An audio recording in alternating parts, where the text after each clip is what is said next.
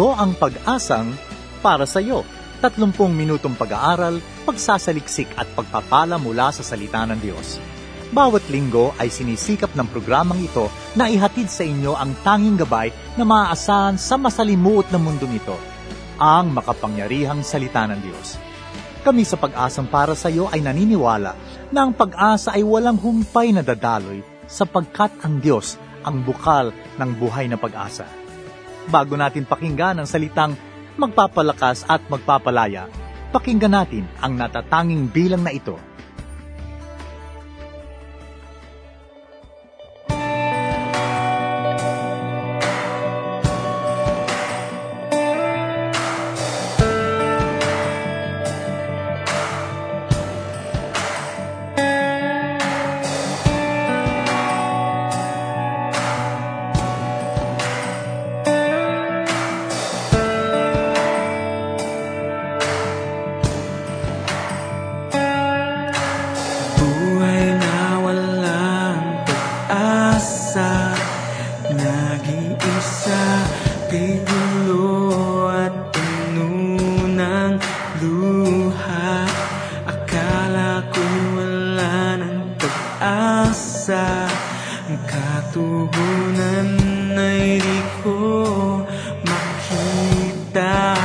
Akala ko'y wala katutunan at ang natitirang pag-asa'y isusuko ng tuluyan. Iniabot mo ang iyong mga kamay sa iyong liwanag. Ako ay nakay. Handog ko sa'yo'y aking papuri. Awit ko sa'yo ay panwalhati, pagkat ikaw ay karapat dapat. Jesus, ikaw ay karapat dapat.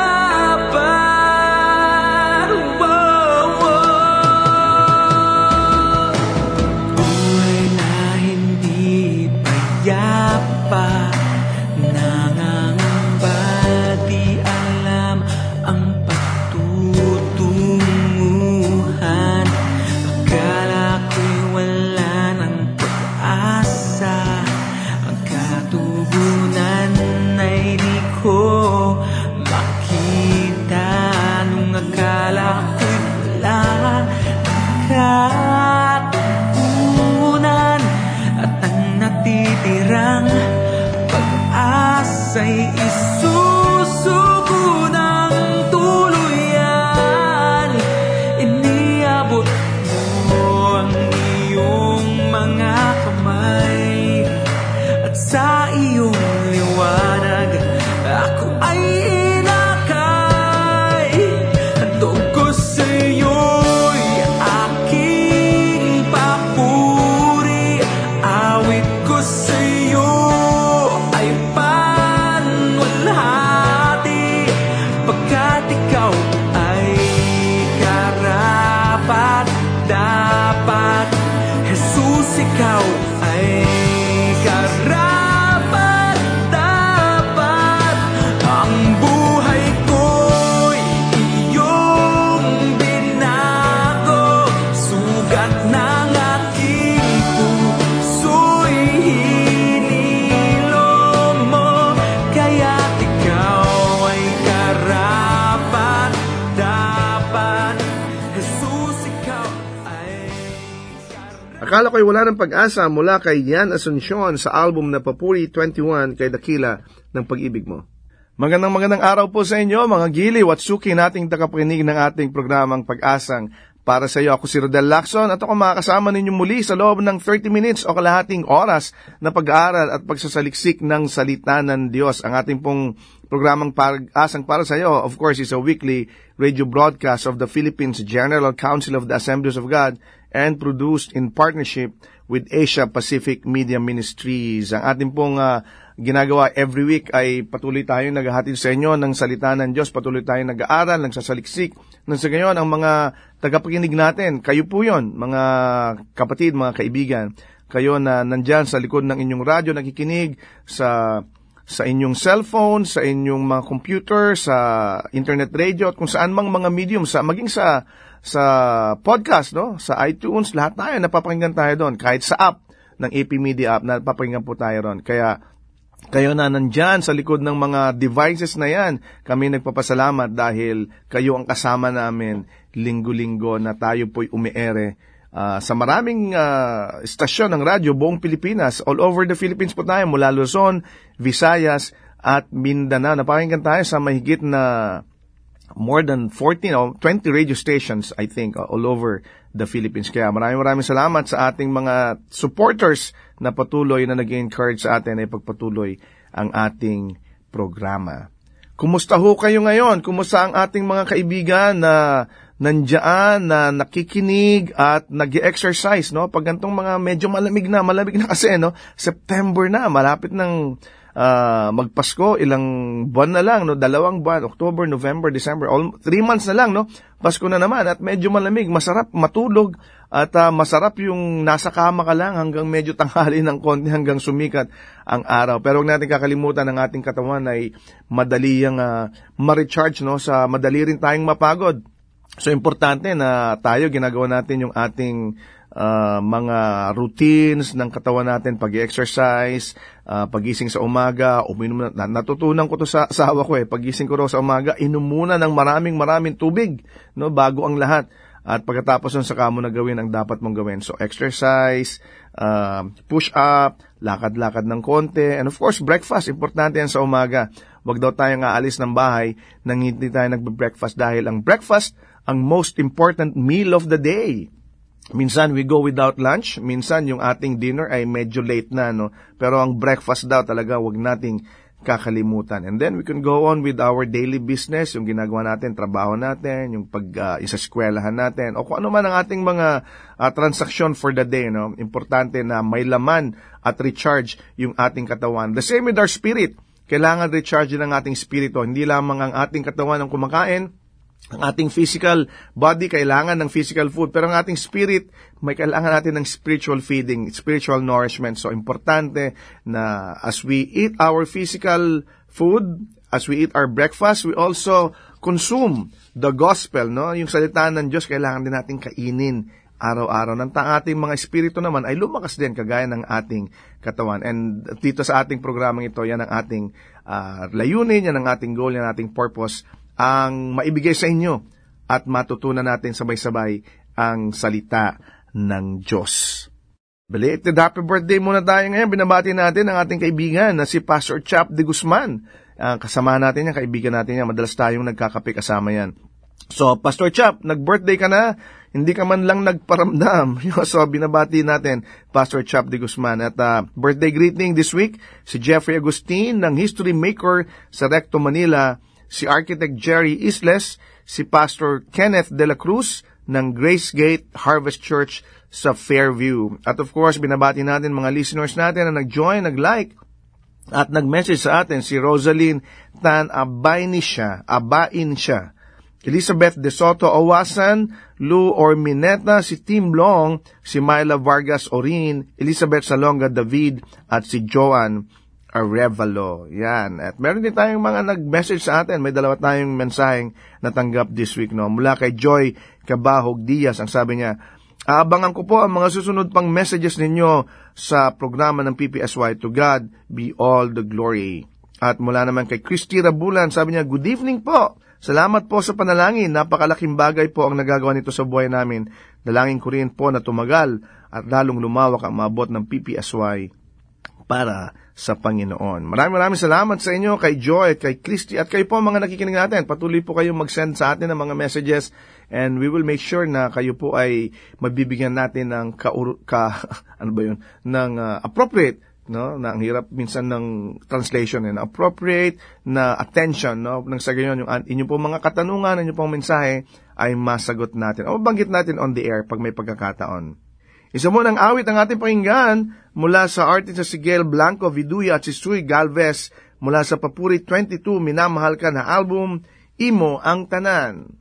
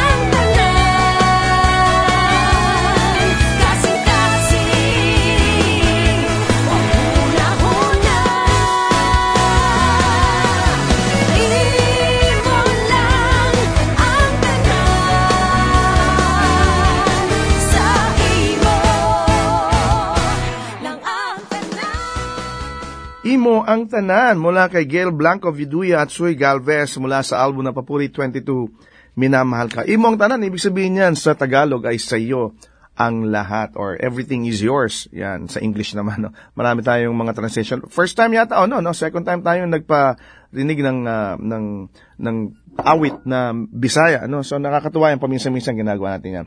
Ngayon naman, dumako tayo sa pag-aaral ng salita ng Diyos. Napaka-common o napaka-popular nitong pag-aaral natin na passage today. Ito yung the Great Commission, no? At of course, alam natin kung anong ibig sabihin ng Great Commission. Nandito yung go, therefore, and make disciples. Ngayon, pag-aaral natin ngayong linggo na to, ano bang ibig sabihin ng go doon sa gospel? Let us rediscover the go in the gospel. Kung kayo may Biblia, makipag-box kayo sa akin sa Matthew chapter 28, mula sa verse 18 hanggang 20. Ang sabi dito, sa 18, Then Jesus came to them and said, All authority in heaven and on earth has been given to me. Therefore go and make disciples of all nations, baptizing them in the name of the Father and of the Son and of the Holy Spirit, and teaching them to obey everything I have commanded you. And surely I am with you always to the very end of age. Yan, ang ganda nito, napaka-popular, ginagamit natin itong madalas kapag may mga gusto tayong gawin, tayo nagmi-mission o tayo nagpapadala ng mga mission team sa kung saan lugar. Sinasabi natin palagi itong Great Commission, go and make disciples of all nations. Pag nakita natin yung go na admonition dito ng Panginoon, no? Ito yung first two letters ng word na gospel, no? Sabi, go and preach the gospel. Ang ibig sabihin nito, kailangan humayo tayo kasama yung gospel. Hindi lang yung hayo tayo, hindi lang yung go. Tapos, ibang gagawin natin. Ibig sabihin ng go dito, magdi-disciple tayo, mag-i-evangelize tayo, mangangaral tayo ng gospel. Ang text natin, Great Commission, calls us to go. And kaya lang, napansin nyo ba na most Christians, we do not go to others with the gospel. Umalis tayo, pero pinupunta natin yung iba, pero hindi natin pinapangaral sa kanila, hindi natin pinapakita sa kanila yung good news. Gospel means good news. Ano ba yung good news? Yung ginawa ni Kristo para sa ating lahat.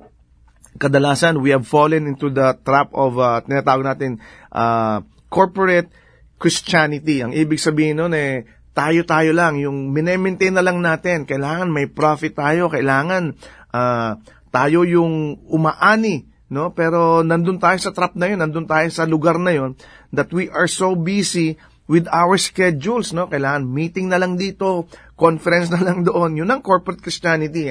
Usap na lang dito, project na lang tayo ng project dito. Kailangan maraming magandang programa ng church natin. Busy na tayo masyado sa schedule natin that we forget about soul winning, which is the main essence and which is the most important part of going, no? Etong Great Commission to, yun ang pinaka-importante, soul winning. We keep our church solvent, minemaintain na lang natin, basta pangalagaan natin tong mga miyembro natin nang hindi sila lumipat sa ibang church, no? Pero instead of going to the world and keeping the sinners out of hell, ang ginagawa natin, minemaintain na lang natin yung church natin. So ito nagiging problema natin. Kadalasan hindi tayo pumupunta. Pero ang tanong, bakit hindi ba umaalis? So why Christians do not go? Ano ba yung problema natin? Bakit hindi dating kayang sundin yung pinag-uutos na ating Panginoon na go and make disciples of all nations? Why Christians do not go? Tatlong bagay yan, mga kapatid. Unang-una, meron tayong wrong priorities. Ang priorities natin hindi na yung soul winning . Ang priorities natin ngayon, socializing. Ano yun? Parties, sports, dinners, ano pa, yung mga self-improvement natin, seminars. Walang problema doon. Walang problema sa sports, walang problema sa parties, walang problema sa seminars. And these are all good things, no? Kaya lang, a lot of times, good things crowd out the most important thing. Ano yung most important thing? And that is soul winning. Walang problema sa ginagawa natin sa churches natin na nagpapaseminar tayo, na ini-improve natin yung well-being ng ating pastor, ng ating mga miyembro, ng ating mga leaders.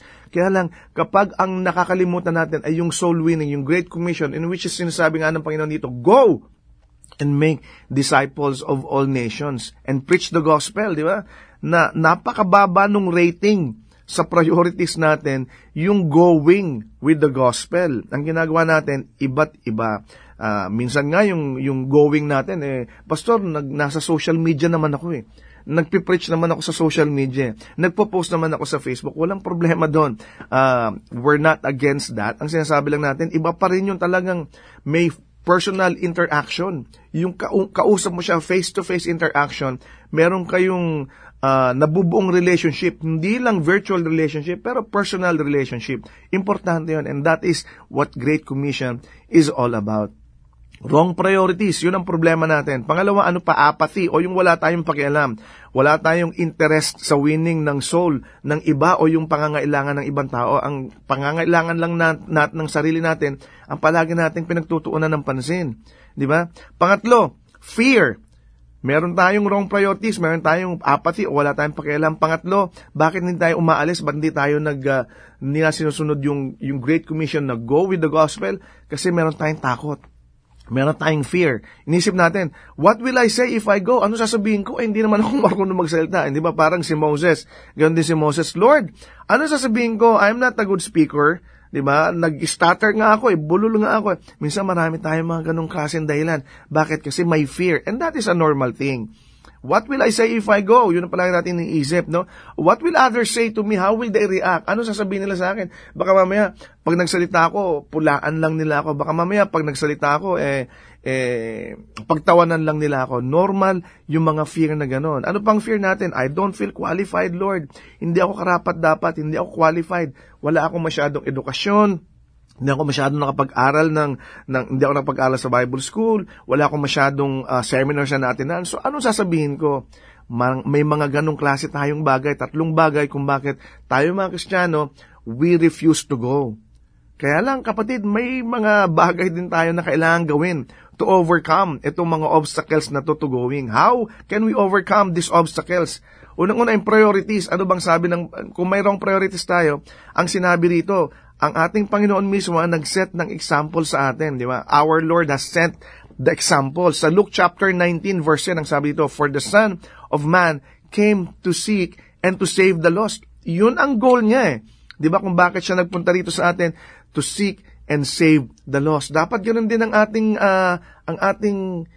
layunin, ang ating purpose, ang ating goal. Dapat makita natin ang example na sinet ng ating Panginoong Jesucristo, that He came to seek and to save the lost. Dapat meron din tayong passion, meron din tayong urgency na gawin ang lahat ng bagay na iyon, di ba?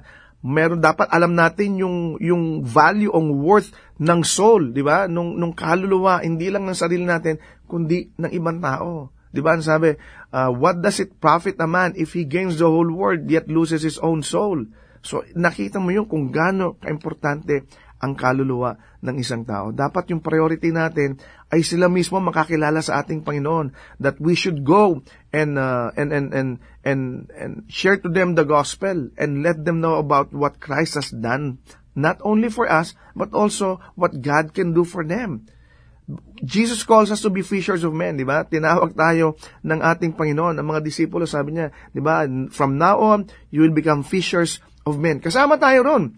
Hindi lang ang disciples niya, hindi lang yung 12, hindi lang yung mga apostles niya, kundi tayong lahat. Jesus has called us to be fishers of men. Mangingisda tayo ng mga tao. Dapat pumunta tayo dun sa lawa, dun sa dagat, kung saan maraming isda, at maipangaral natin. Ibato natin yung net. Diba? Ano yung net na yun? Yun yung gospel, yun yung good news. Sinasabi natin sa kanila, ang Panginoong Jesucristo ay namatay para sa inyong lahat, para sa ating lahat. At meron tayong pag-asa sa Kanya. Meron tayong destiny, at yan ang kalangitan, at yan ang kaharian ng ating Panginoon. So dapat maset natin yung priorities natin. Yung apathy naman, yung wala tayong pakialam, dapat malaman natin na ang soul winning, urgent yan. Dapat kailangan natin gawin yan. Bakit? Kasi napakaikli ng buhay. Kailangan natin ipaalala sa kanila, maikli lang ang buhay. Hindi yan napakahaba para enjoy mo lang lahat yan. Sabihin mo, sa dulo na lang ako magpapakilala sa Panginoon. Hindi ganon. Kailangan maipaalala natin sa kanila, maipangaral natin sa kanila na ang buhay ay maikli lang at ang ating Panginoong Diyos ang pag-asa ng buhay natin.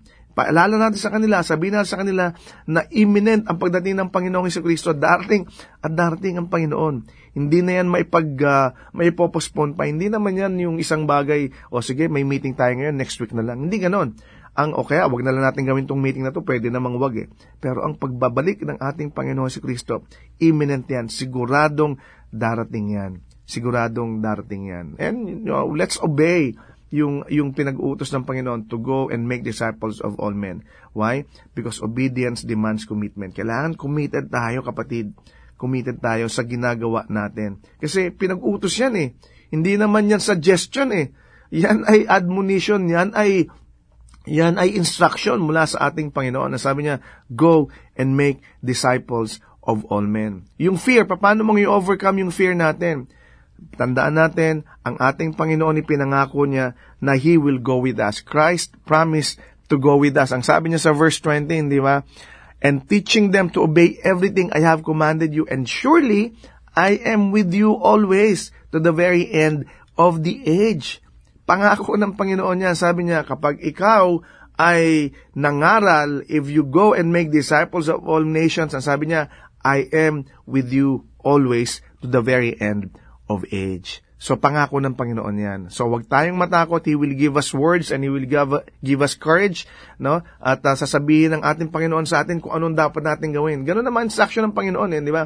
We just have to take a step of faith, and every step that we take, nandun ang instruction, nandun ang pagpapala ng ating Panginoon. Ang tanong natin dito, where shall we go? Sabi, go eh. Di ba? Saan ba yan, pastor? Sa mall ba yan? Sa ano ba yan? Sa resort ba yan? O sa bar ba yan? Saan kami pupunta? Where shall we go? Ang sabi dito, into all the world. That means no limits. Di ba? Sabi, go into all the world. Sa lahat daw. Ibig sabihin, no limits. Kahit saan yan, kapatid. We can go into organized visitation programs. Kung ang church natin, merong programa na visitation programs, pumunta tayo ron, sumama tayo sa kanila. O kung meron tayong mga kailangang dayuhin ng mga lugar, sama tayo, we can go. Diba? We can go to those who are hurting. Saan yun? Sa hospital, sa mga bahay na talagang makita natin may mga sakit, may mga karamdaman. We can go sa mga neighbors natin. Diba? Yan ang pinakamalapit, mga kapitbahay natin. We can go to people we meet every day. In conclusion, mga kapatid, anong mangyayari? What will happen when we start going? We will find evangelism a great adventure. Makita natin, ang sarap pala nito. Ang ganda pala ng ginagawa natin. Napaka sarap pala ng pakiramdam kapag tayo'y nangangaral at nag-go tayo, sinusunod natin ang ating Panginoon. Our fear will be replaced with faith, and then we will experience the joy of serving. Let's go! Yun ang sabi dito. Let's go and let's pray. Tayong lahat manalangin. Lord, we thank you for this time that we can learn from you again. Salamat, pinaalala mo sa amin ang konteksto ng salitang go sa Great Commission, that we need to go. Maraming salamat na hindi mo kami iiwan sa lahat ng pagkakataon. Sasamahan mo kami. Tulungan mo kami, Panginoon, na itong bagay na natutunan namin sa araw na ito ay may apply namin sa pang-araw-araw namin buhay. Ikaw ang aming susundin, ikaw ang aming magiging gabay sa lahat ng aming ginagawa. Maraming salamat. Ikaw ang Diyos na paglilingkuran namin sa lahat ng pagkakataon. Sa pangalan ni Jesus. Amen. Maraming salamat sa iyong pakikinig sa ating programang Pag-asang para sa iyo. Kung ikaw, kaibigan, kapatid na pagpala sa ating programa, nais ka naming makilala pa, we encourage you to like our Facebook page, Pag-asang para sa iyo, or go to fb.com/ppsy radio. Kung ikaw naman may katanungan, suggestion, or ikaw ay nangangailangan ng panalangin or counseling, message us sa ating Pag-asang para sa iyo Facebook page or sa email address na ppsyradio@gmail.com. Muli ang aming email ay ppsyradio@gmail.com. You can also text us sa cell number na 0947-886-4049. Again, that is 0947-886-4049. To listen to our previous broadcast, you can access Pag-asang para sa iyo radio through our AP Media app or go to www.apmedia.org/ppsy. We are also available sa podcast. Subscribe to Pag-asang para sa iyo through iTunes or through your favorite podcast application. Hanggang sa muli, ako si Rodel Lacson na nagsasabing, God is the giver of hope at may pag-asang para sa iyo. Kami umaasa na kayo'y naliwanagan at natulungan ng mensahe sa araw na ito. Ang Pag-asang para sa iyo ay palatuntunang nakalaan upang magbigay ng mga praktikal na kasagutan sa inyong mga suliranin sa buhay. Ang Pag-asang para sa iyo ay isang paglilingkod na gawain ng Philippines General Council of the Assemblies of God. Kung kayo naghahanap ng gawaing pagsamba na malapit sa inyong lugar, ay inaanyayahan namin kayong dumalaw at dumalo sa anumang Assemblies of God na sambahang malapit sa inyo. Hanggang sa muli, nagpapasalamat po kami sa inyong masayang pakikinig at lagi niyong tandaan, ang salita ng Diyos ay may pag-asang para sa iyo.